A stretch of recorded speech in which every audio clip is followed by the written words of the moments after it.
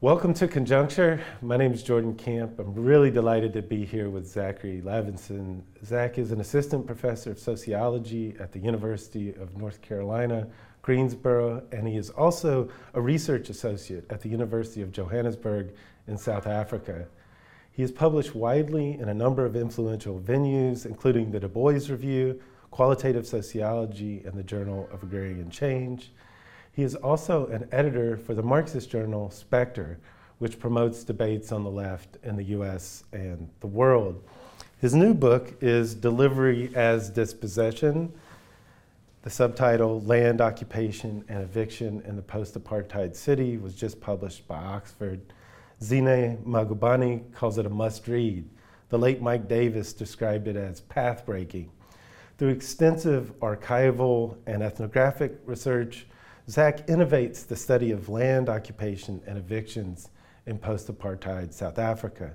In this deeply researched study, he theorizes the management of surplus populations and the challenges to landlessness in this explosive conjuncture. I'm very excited to speak with him today about delivery as dispossession, Gramscian social theory, and hegemonic struggles at present. So thanks so much for making the time to speak with me, Zach. I really appreciate it. No, thanks for having me. Wonderful to be here, Jordan. Welcome. So I want to start by talking about the core intervention of delivery as dispossession. You argue that after 1994 and the introduction of a new constitution in 1996, that you see a new relationship between dispossession and housing delivery. I wonder if you could talk about that argument. Yeah, absolutely. So let me say a bit about what I mean by these two words in the title, right? Delivery and dispossession, because I think we often don't use delivery in this way. So by delivery, I'm talking about housing delivery and quite literally the provision of millions of formal homes by the government. Dispossession, of course, I'm talking about people being forcibly removed from their homes, forcibly relocated. And typically the way this gets narrated is that apartheid was this position this period of dispossession. And so apartheid being 1948 to 1994. We could even take it back a bit and say the arrival of the Dutch in the mid-17th century. And so this centuries-long period of colonialism when black people were forcibly displaced from the land, relegated eventually in the 19th century or early 20th century to just 13% of the entire national landmass. But this earlier period gets called dispossession. And then we think of post-apartheid democracy as this period of delivery. And so whether we call it land restitution or the provision of formal housing, what I'm trying to do in the book is actually write against this neat separation, this neat kind of analytic separation, right? I'm interested in you could say the articulation between delivery and dispossession.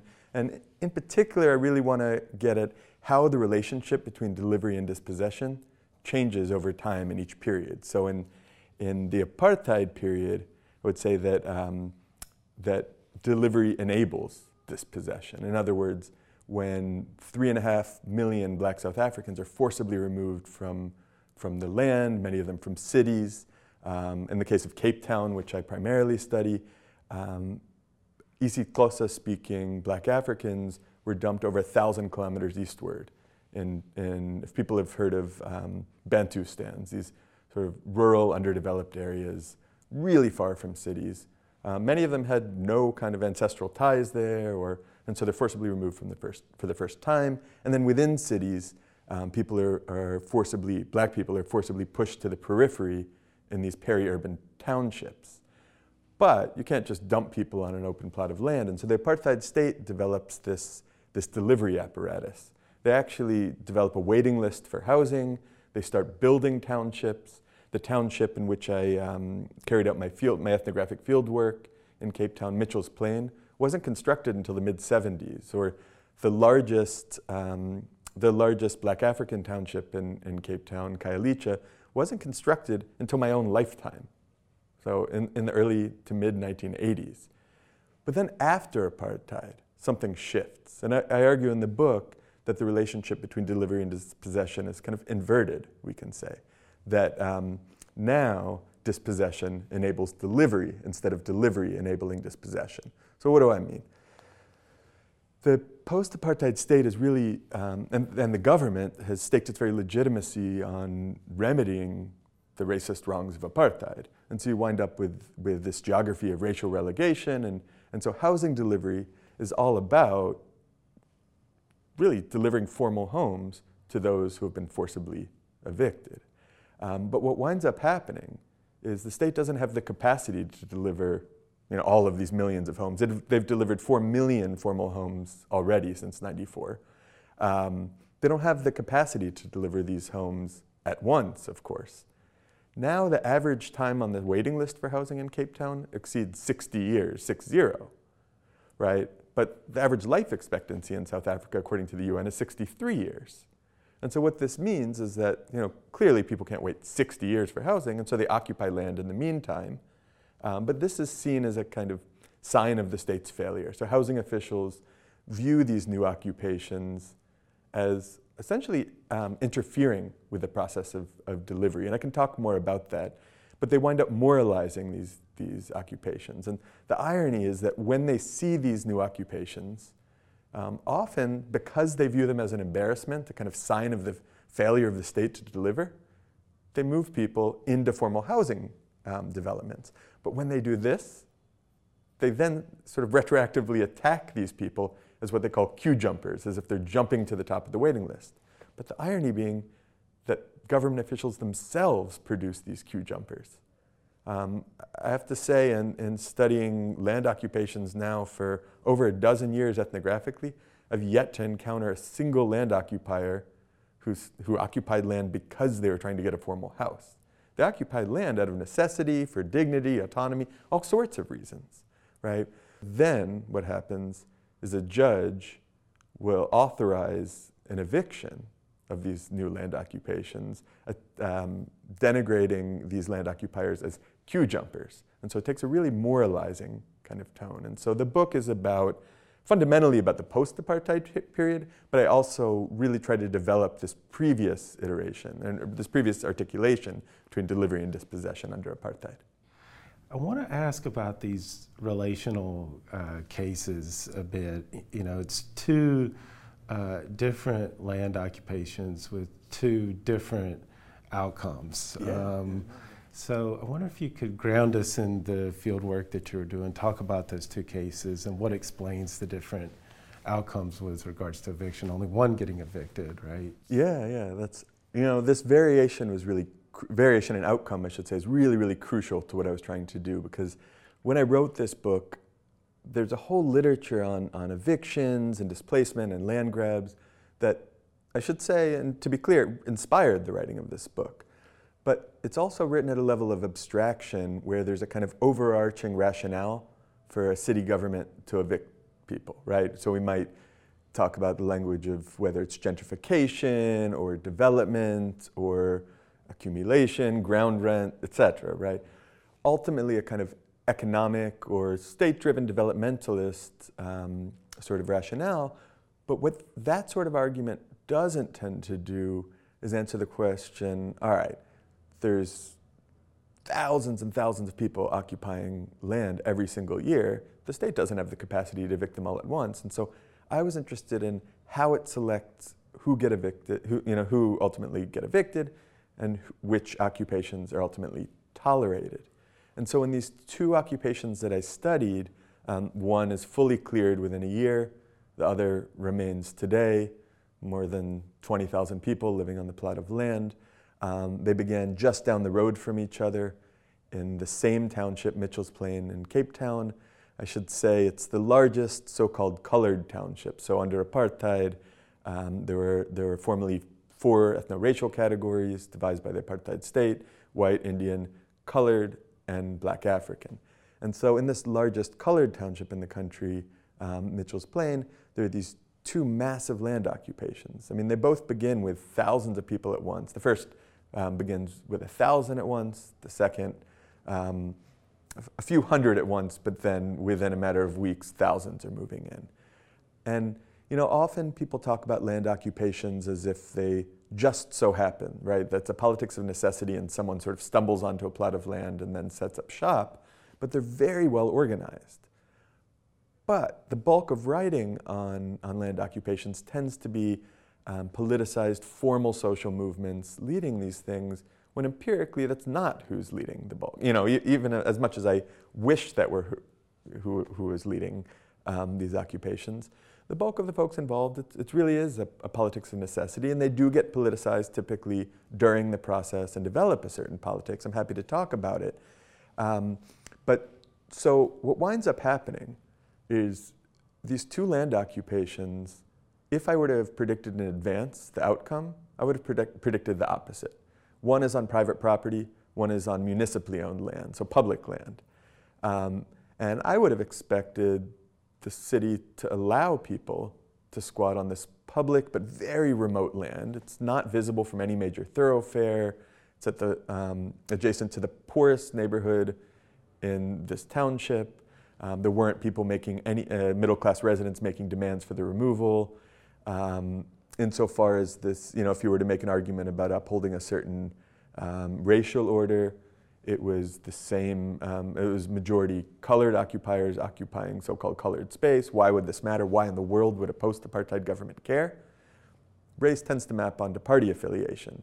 And people might know that the African National Congress or the ANC rules nationally, but in Cape Town, it's a different party, the Democratic Alliance.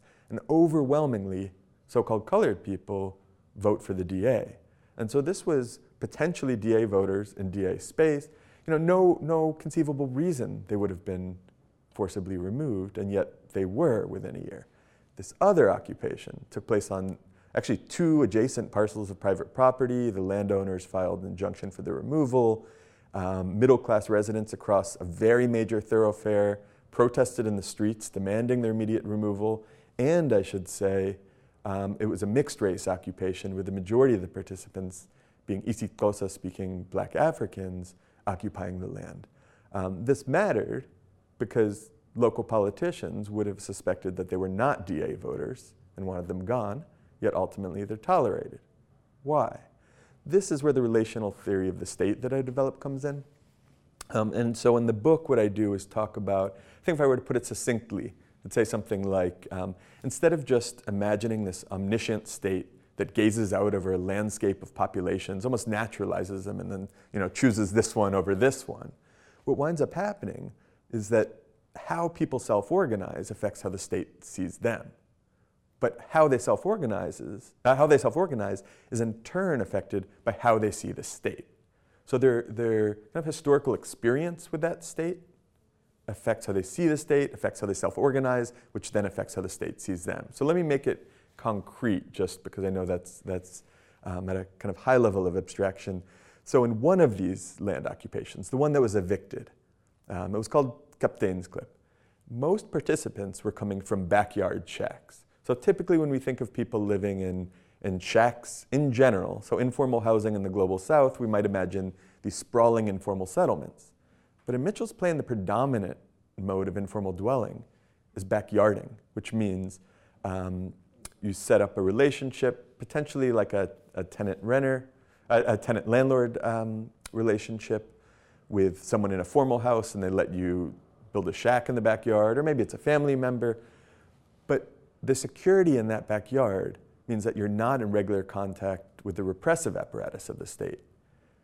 Meanwhile, the folks who occupied this other occupation that was ultimately tolerated, called Siqalo, they were living in a large informal settlement, and as new shacks went up, the repressive apparatus of the state, so the anti-land invasion unit, which is an arm of the Department of Human Settlements, or the housing department in the municipal government in Cape Town, the police, were coming in on a regular basis, and not just harassing them, but repossessing their building materials, threatening them with arrest. And so they, in that second occupation, viewed the state as a kind of antagonist. So then going back to the first occupation, what winds up happening is there's this organization called the Mitchell's Plain Housing Association. And it represents the occupation as if it's legal. It's of course not. It's illegally moving onto a plot of land to which people lack legal title. But the Mitchell's Plain Housing Association represented this occupation as the distribution of plots to people in need. So they actually signed people up, people paid a small fee, they all met that morning, and people got down on their hands and knees and actually almost enclosed the land as if they were homeowners in the making. And so in the book, I argue, following or deploying a term from the philosopher Jean-Paul Sartre, that it's serialized occupation, or Sartre calls this a series. So almost atomized. And they're atomized because the way they see the state is a partner in delivery, right? But in this other occupation, Sikalo, it's quite different. They see the state as their ceaseless antagonist. And so instead, what do? They tend to band together. And I hesitate to call this a social movement. I call it, also drawing on Sartre from his book Critique of Dialectical Reason, call it a fused group. It's not quite a social movement, I argue, because they're not making demands on anyone, right? They're trying to evade the gaze of the state. But it's what sociologist Asif Bayat calls a social non-movement. So they move onto this plot of land and as this fused group. So again, in one case, fully atomized, they're a series. Second case, they're organized in terms of this fused group, almost like a social movement. And this is what I argue is their civil society articulation, how they appear in the register of civil society. But of course, as Gramsci argues, civil society goes hand in hand with political society, and that they appear on the register of political society quite differently. So in the first, I would have expected these homeowners in the making to be tolerated by a neoliberal state. But instead, they're seen as opportunists jockeying for these plots of land, and a judge subsequently attacks them as opportunists, as queue jumpers in the courtroom, and orders their eviction. In the case where there's a quite militant fused group, I would have expected them to be seen as a threat to the state, and a threat to the nearby property owners, the property owners on the land, and et cetera, right?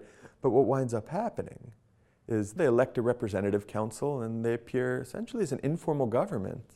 And so by the time it makes its way to the courtroom, the judge, deploying this moralistic language, views them as essentially legible and legitimate and orders against their eviction, and they're tolerated and remain on the land today, even a decade later.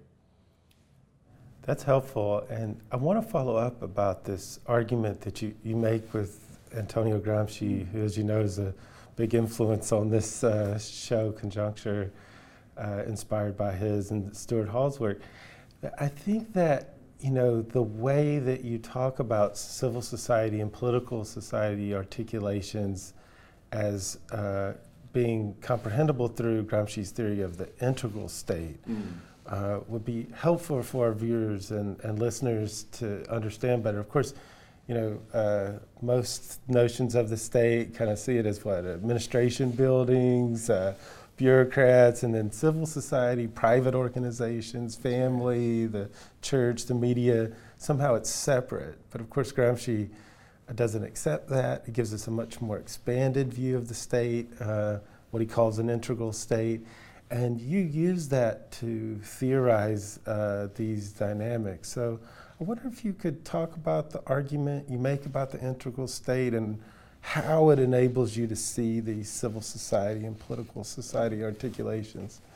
Yeah, absolutely. I mean, I'll say that when I was writing this book, I was deeply influenced by a few folks writing about Gramsci. So Peter Thomas, Wolfgang Fritz Haug, the late Joseph Buttigieg, all of whom maintain this conception of the integral state, which ultimately argues, as does Gramsci, I would maintain, that civil society and political society are inseparable. Now, here's this great line that I won't quote verbatim, but where he says that the separation between political and civil society is not an organic, but a methodological one. And it's a widely cited line. And what he means by this, at least in my view, is that we can't think of political and civil society, or I should say societies, as empirically separable, as if this thing we call political society is the set of, as you just said, the set of government buildings over there, and then civil society is all self-organization outside the purview of the state. But I think methodologically, it is important conceptually to maintain this distinction. What this doesn't mean is that they're not related, they're two separate spaces, but you'll notice in the book, I have separate chapters. I mean, I really struggled with this when writing the book, whether to separate civil and political societies into distinct moments, because when you use the kind of temporal language of moments, it's as if first there's civil society and then it's articulated in political society, and that's not what I'm trying to do in the book. I would argue that it's always necessarily simultaneously both, that every civil society articulation always has a political society articulation, which is to say that people do self-organize. That is a civil society articulation. And I think it's, just as a kind of side note here, there's this massive literature on whether it's, going back to older Marxist writing on surplus populations or the lumpen proletariat, and then thinking in subaltern studies or even late subaltern studies. I don't even know if it counts as subaltern studies anymore. Say the work of Partha Chatterjee, where he says that, and having a different meaning of political and civil society, he argues that that the urban poor can't organize in civil society. They're relegated to being a population, and that's what he calls political society. And my intervention is to say that the urban poor do self-organize, and the way they articulate themselves is crucial, not for some abstract moral reason or just because I'm going to throw the word agency in there and put a check next to the thing, because it actually affects policy outcomes. And so what I'm trying to do here, and really the rationale behind writing this book, if I had to choose a single goal in writing this book, which is tough, say that I really wanted to provide, let's say, micro-foundations to the concept of the integral state, to see what does it look like in practice. Because I know how to write about it on this theoretical register, but I wanted to see at the level of everyday life, how do we understand the fact that political and civil society are inextricable and ultimately do affect these outcomes, right? I'm arguing in the book that the civil society, that self-organization, and so this civil society articulation produced these political society articulations, which ultimately lead to these eviction outcomes. That's quite different from the typical writing on eviction, displacement, land grabs, where it's, again, this kind of omniscient state that gazes out upon a landscape of populations and maybe chooses this one, chooses that one. But the self-activity of those who constitute populations is really elided altogether. And again, it's not that I want to sort of bring them back in just for their own sake, or, clearly I do, but I also think that, that it has real implications for explaining outcomes here.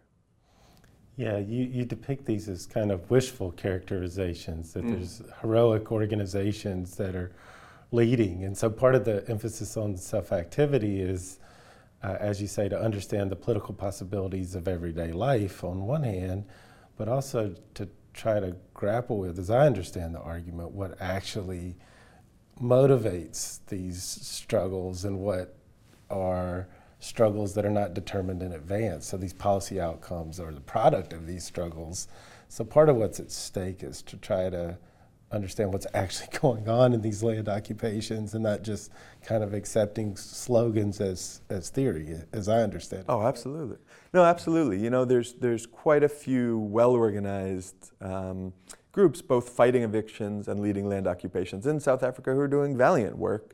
I've actively supported them over the years, but I'll say that I do think they get the bulk of the coverage when, of course, most land occupations don't involve these groups. And they're really emerging. I found it quite interesting because we imagine land occupations as these, I should say, I don't want to put words in anyone's mouth, but I imagine land occupations as these, as decommodification movements, as repossession in the face of dispossession.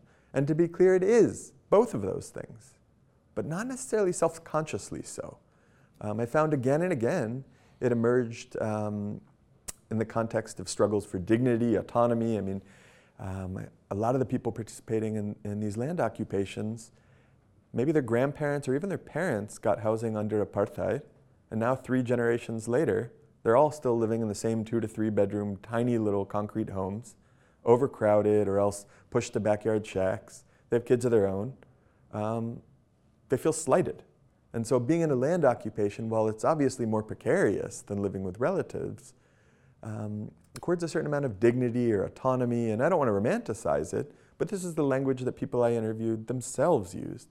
And so this motivated the occupation, but once they find themselves in struggle, they develop a certain politics. Sometimes the language of decommodification subsequently enters the mix, and sometimes it doesn't. Sometimes they do form well-organized social movements. One that emerged out of some of the occupations I was studying in late 2011 was called the Housing Assembly, and still exists today, tries to coordinate multiple forms of struggles from land occupations, renters, people fighting for social housing, people who have received formal housing, but it's in fact crumbling already, which is the case for actually the majority of delivered homes since the end of apartheid. And so it's an attempt to unite all of these folks as not just engaged in squatter struggles or formal housing struggles, to unite them as subjects of housing crisis and form a kind of united body. And so again, what I'm not trying to do here is be dismissive of social movements. I think they're really, really crucial, but rather to be, let's say, realistic. And I should say there's a pessimistic edge to the book, which I wrote into it on purpose, not because I'm a pessimistic person. I should say I tend to be optimistic in the scheme of things, but I also wanted to make sense of, as I put it in the book, hegemony as it actually exists and the conditions under which people are organizing. And I don't think it does us any favors to romanticize those conditions or even to romanticize movements in cases where they don't necessarily succeed. So I think if we want to take strategy seriously, whether or not it's a pessimistic view, we need to be really attentive to the conditions under which people are self-organizing. Yeah, that's helpful. And I think, it reminds us that Gramsci, as Michael Tennings put it elsewhere, is a theorist of organizing and of organisms, yes, and not simply of, party politics. And in fact, in part of the book, you show where parties or their front groups, far from organizing, actually lead to a kind of factionalism and that prevents the very things that they purport to advance. Is that right? Yeah, no, absolutely. I mean, there's a really interesting literature in sociology, my own discipline, that emerged maybe 7 years ago called political articulation, inspired by Gramsci, Laclau, with this notion that parties organize civil society, something like that. And I think what I found was actually political parties played a disorganizing force in the case of these land occupations. In the book, I talk about not just front groups, but some of these upstart political parties that would send someone in, and the idea would be, land occupations are enormous. When you have 20,000, another land occupation that's not in the book that I spent some time with is now over 60,000 people. So these upstart political parties that get people, let's say, in with the land occupation, can then subsequently, once this land occupation becomes tolerated and potentially politically formalized, and it becomes part of a political ward, and then it gets a ward councillor. And so you can imagine how there's this kind of pipeline to becoming a ward councillor and ultimately an elected official. So parties get involved, but they jockey with one another, and there are always multiple political parties involved. So it was a really divisive force, and factions start to coalesce around each of these upstart parties. So sometimes it's as simple as a front group for the ANC. Sometimes it might be an actual representative from the Democratic Alliance, the governing party in Cape Town. Sometimes it's one of the smaller parties. So I encountered ranging from representatives of the Economic Freedom Fighters, a self-proclaimed Marxist-Fanonist party and the third largest in South Africa today. It's an upstart white supremacist party that tried to align itself with colored land occupiers and build a white colored bloc against African occupiers, black African occupiers. And so really complicated politics, but almost always divisive in this case. Yeah. So, you really warn against, sweeping generalizations of social movements, being attentive to the actual concrete dynamics as they're unfolding in these two Cape Town squatter communities. And you're also wary and warn us against kind of broad sweeping generalizations about housing, gentrification, neoliberalization. And I'd be remiss not to ask you, since we're in New York City, here at the Tammet Library at NYU, an epicenter of the housing crisis nationally, also the place that's produced some of the most influential social theorists of capital, the state, space, housing, David Harvey and Neil Smith. And you talk about in the book how their theories both inspired you to think through these housing struggles, but also that there's a problem with uncritically applying theories developed in northern cities to southern cities. And I wonder if you could say what you think is at stake in that intervention in the book. Yeah, no, great question. This book was in many ways inspired by the late Neil Smith's work on what he called gentrification frontiers, right? And so I imagined when I began this project, when I first envisioned this project, that I was going to map using GIS and do a kind of quantitative GIS correlation of eviction frontiers, as I was going to call it, and I would simply get government data and go from there. And of course, the data is not publicly available. Why?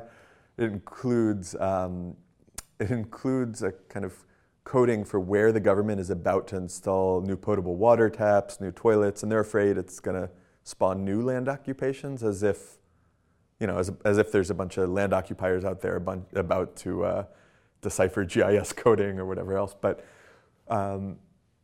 what I found was actually quite different. I mean, even in these two land occupations, if we were to follow the literature on gentrification, or even going back to some of David Harvey's work in the late 70s, where he starts to talk about the shift from the primary to the secondary and tertiary sectors of capital, and or rather circuits of capital, and this kind of shifting of capital into the built environment, searching for really new sources of profitability.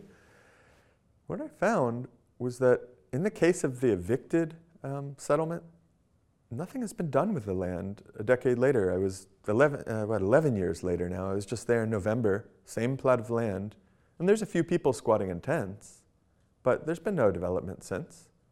I mean, it really raises questions as to why the government was so intent upon clearing the land.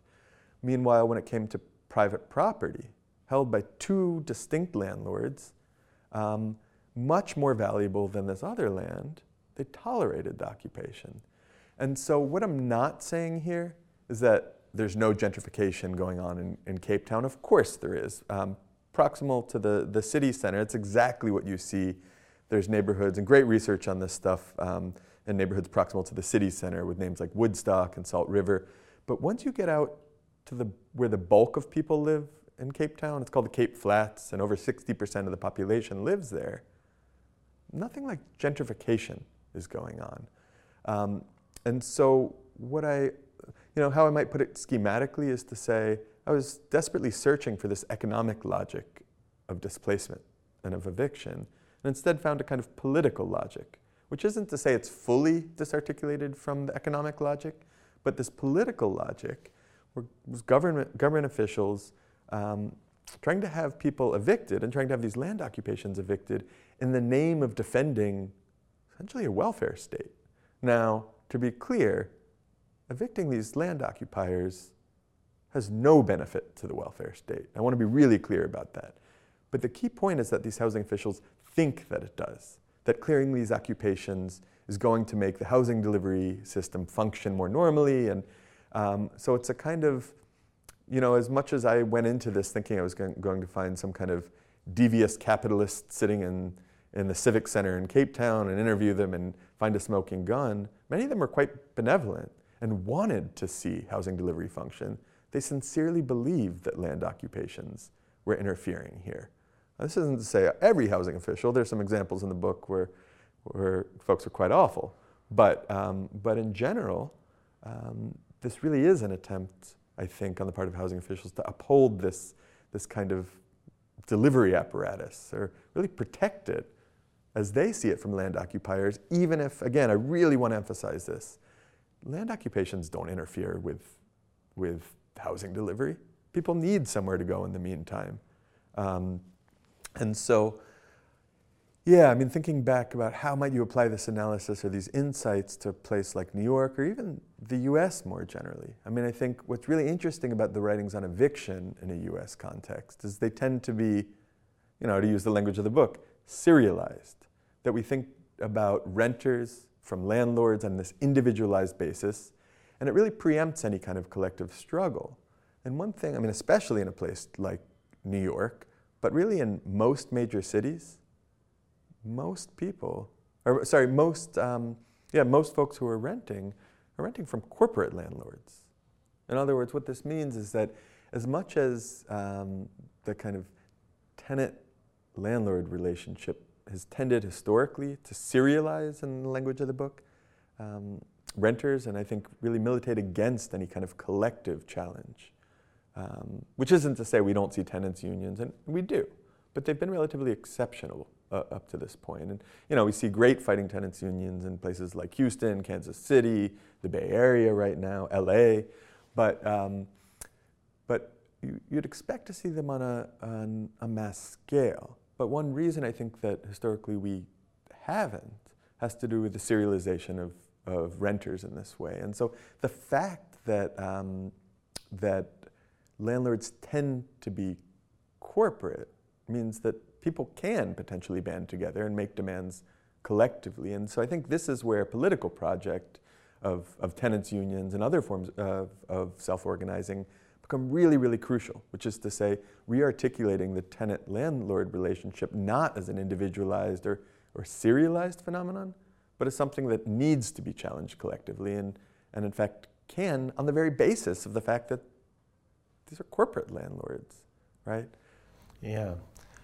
And the state remains a key site of struggle in that as well, right? Oh, absolutely. I think of the importance of having that relational theory of the state. And there's a CUNY professor here, John Whitlow, that writes really importantly about the state and real estate struggles and the confrontation with what he calls a real estate state.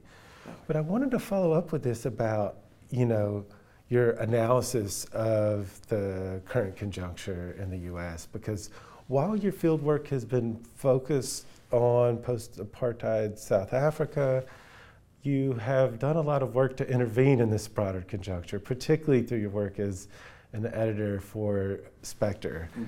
And I wanted to ask you about an essay that you wrote in April of 2020, so we're a little over 3 years on, where you suggest that an organic crisis is upon us. Of course, this is, the pandemic, massive unemployment, an ecological crisis, and you talk about the organic crisis in Gramscian terms, where there's a fundamental crisis of the state, where the capitalist class is unable to resolve its legitimacy crisis or crisis of hegemony, and you talk about the ways that Gramsci's analysis of an organic crisis can help us make sense of these cascading crises that can sometimes appear as if, they were separate. So, looking back 3 years later, are we still in an organic crisis? How would you characterize the moment that we're in now, Zach? Yeah, no, I mean, I think this is, fundamentally an organic crisis, especially when I read all of these pieces that have, for whatever reason, proliferated over the last 3 months or so, using this term polycrisis. And I think and you see this in, especially the Financial Times, Adam Tooze did a good piece on this, and what I think is fundamentally different about an organic crisis than this concept of polycrisis is the fact that, not to use my favorite word, but they're all articulated, necessarily so, in the case of an organic crisis. Whereas polycrises, it's relatively contingent. These various crises emerge all at once, but there's no explanation as to why now, other than some kind of vague gesture to anything from imperial decline to the end of civilization, or something like this. But I think the Gramscian analysis fundamentally links this to A, economic crisis, but B, as you just pointed out, that this economic crisis is always linked to a political crisis and a crisis of democracy, right? I mean, I think one thing to note, to put South Africa in conversation with the US, one thing to note is that in both cases, you don't have a real hegemonic party. So I should mention in South Africa, the ANC is in precipitous decline. It will probably lose the national elections in 2024 for the first time ever in post-apartheid South Africa. It's never lost, and will likely lose in 2024.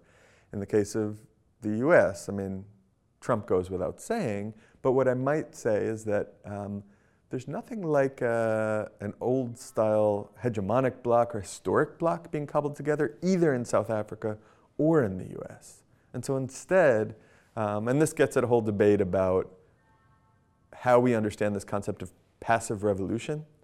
And there's quite a bit of writing, I think recently. Peter Thomas has a great piece on this, arguing essentially that that the new form of hegemony has become passive revolution. I tend to really stick to what Gramsci wrote in the selections from the prison notebooks under Notes on Italian History, thinking about passive revolution and hegemony as two alternative trajectories, where when a hegemonic bloc can be cobbled together, a party, or really a fundamental class, which, of course, party is the nomenclature of class, can construct hegemony.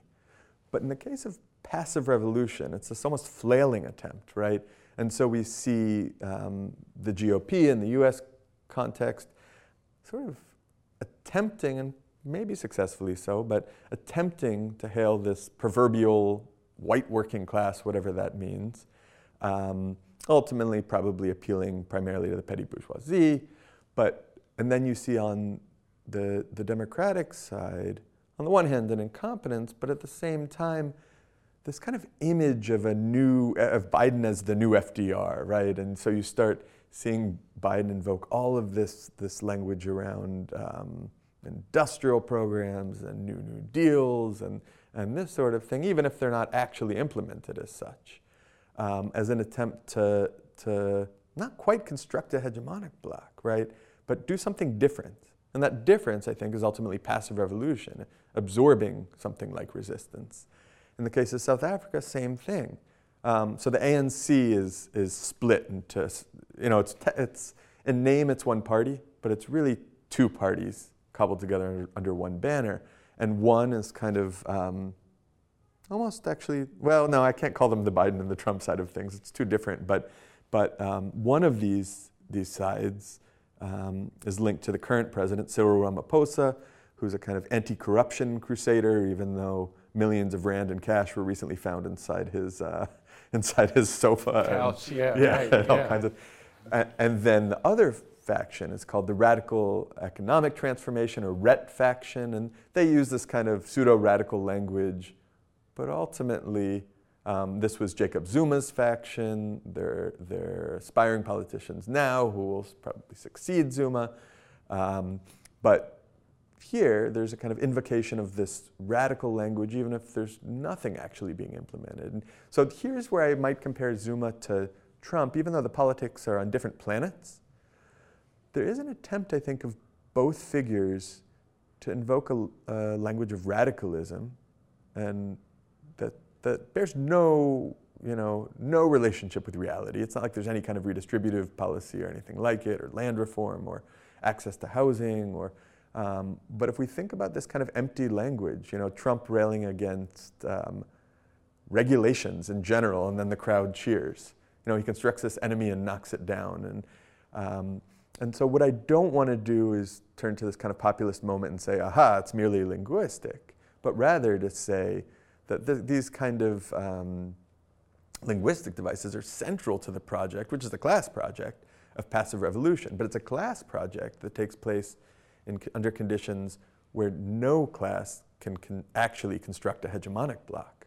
And that's what I think is quite different from, in this conjuncture, from a previous conjuncture, even I might say, early neoliberalism. I don't want to say that we're in post-neoliberalism yet, but whatever this moment is, this kind of strange interregnum, I think that no class and no party has been fundamentally able to construct a hegemonic bloc, which has led to all kinds of, it's almost trite to invoke it, but that line about morbid symptoms. But these morbid symptoms aren't these contingently emergent kind of haphazard symptoms, but we see, we need to link together all of these crises. And so it's no coincidence that we see, say, the set of crises that led to and are continuing to lead to mass uprisings in the streets. But if we think of summer 2020 and this racial capitalist crisis, if we think of the public health crisis and the crisis of social reproduction tied to the pandemic, if we think of, it always feels like we're on the brink of some kind of economic crisis, and not always, I should say, but since about 3 months before the pandemic, when we started to see these inverted yield curves, and now all of a sudden with the failure of Silicon Valley Bank, and we have an economic crisis, and so it's to say that these, when we use a language like, or a concept like polycrises, we say that all of these things are happening simultaneously, but I think it's incumbent upon us as Gramscians to really link these together, and so that's what I was trying to do in writing the piece, which was more of a provocation, I think, than an answer. I don't want to purport to have a definitive answer as to how these are linked, and I think it's dangerous to revert to a certain kind of economism and just say, aha, it's all linked to the fundamental economic crisis, and this produces some kind of epiphenomenal set of crises that are linked together, but rather to see, in all its complexity, how are these things linked together as what Gramsci called an organic crisis. Yeah, and this is the hard work of analyzing a conjuncture, right? It's so I really appreciate your contributions in that direction, and I would be remiss if I didn't ask if there's anything I haven't asked that you would like to add. Oh, that's tough. I might say that one thing that I didn't integrate into the book for complicated reasons at the time. Partly it was, I have this kind of proliferation of concepts in the book, and so wound up keeping this concept of racial capitalism out of the book altogether. And I think increasingly since I published the book, I've become obsessed with South African conceptualizations of racial capitalism.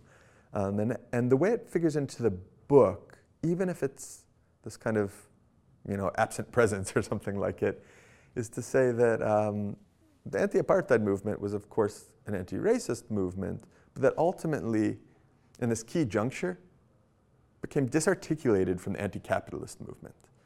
There was a fundamental core of the anti-apartheid movement that was always anti-capitalist. And I'm oversimplifying here, but to say that as the anti-apartheid movement sort of became hegemonized by the ANC and then ultimately found its way into power, what happens after the end of apartheid does very little to reverse the racist distribution of people in space. I mean, what I was calling in the book racist relegation or racist geographies. And it's why you see today relatively comparable mapping of people by race in mutually exclusive enclaves. And it's not even black and white. The category of black then gets disaggregated, and you have so-called colored townships, sometimes ethno-linguistic townships, or else either black African townships, Indian townships. And so it's to say that racial capitalism is alive and well in South Africa today, and I've become increasingly obsessed with some of these earlier debates and really thinking about, this is where Gramsci comes back in this concept of passive revolution, the extent to which there's a passive revolution within the anti-apartheid movement.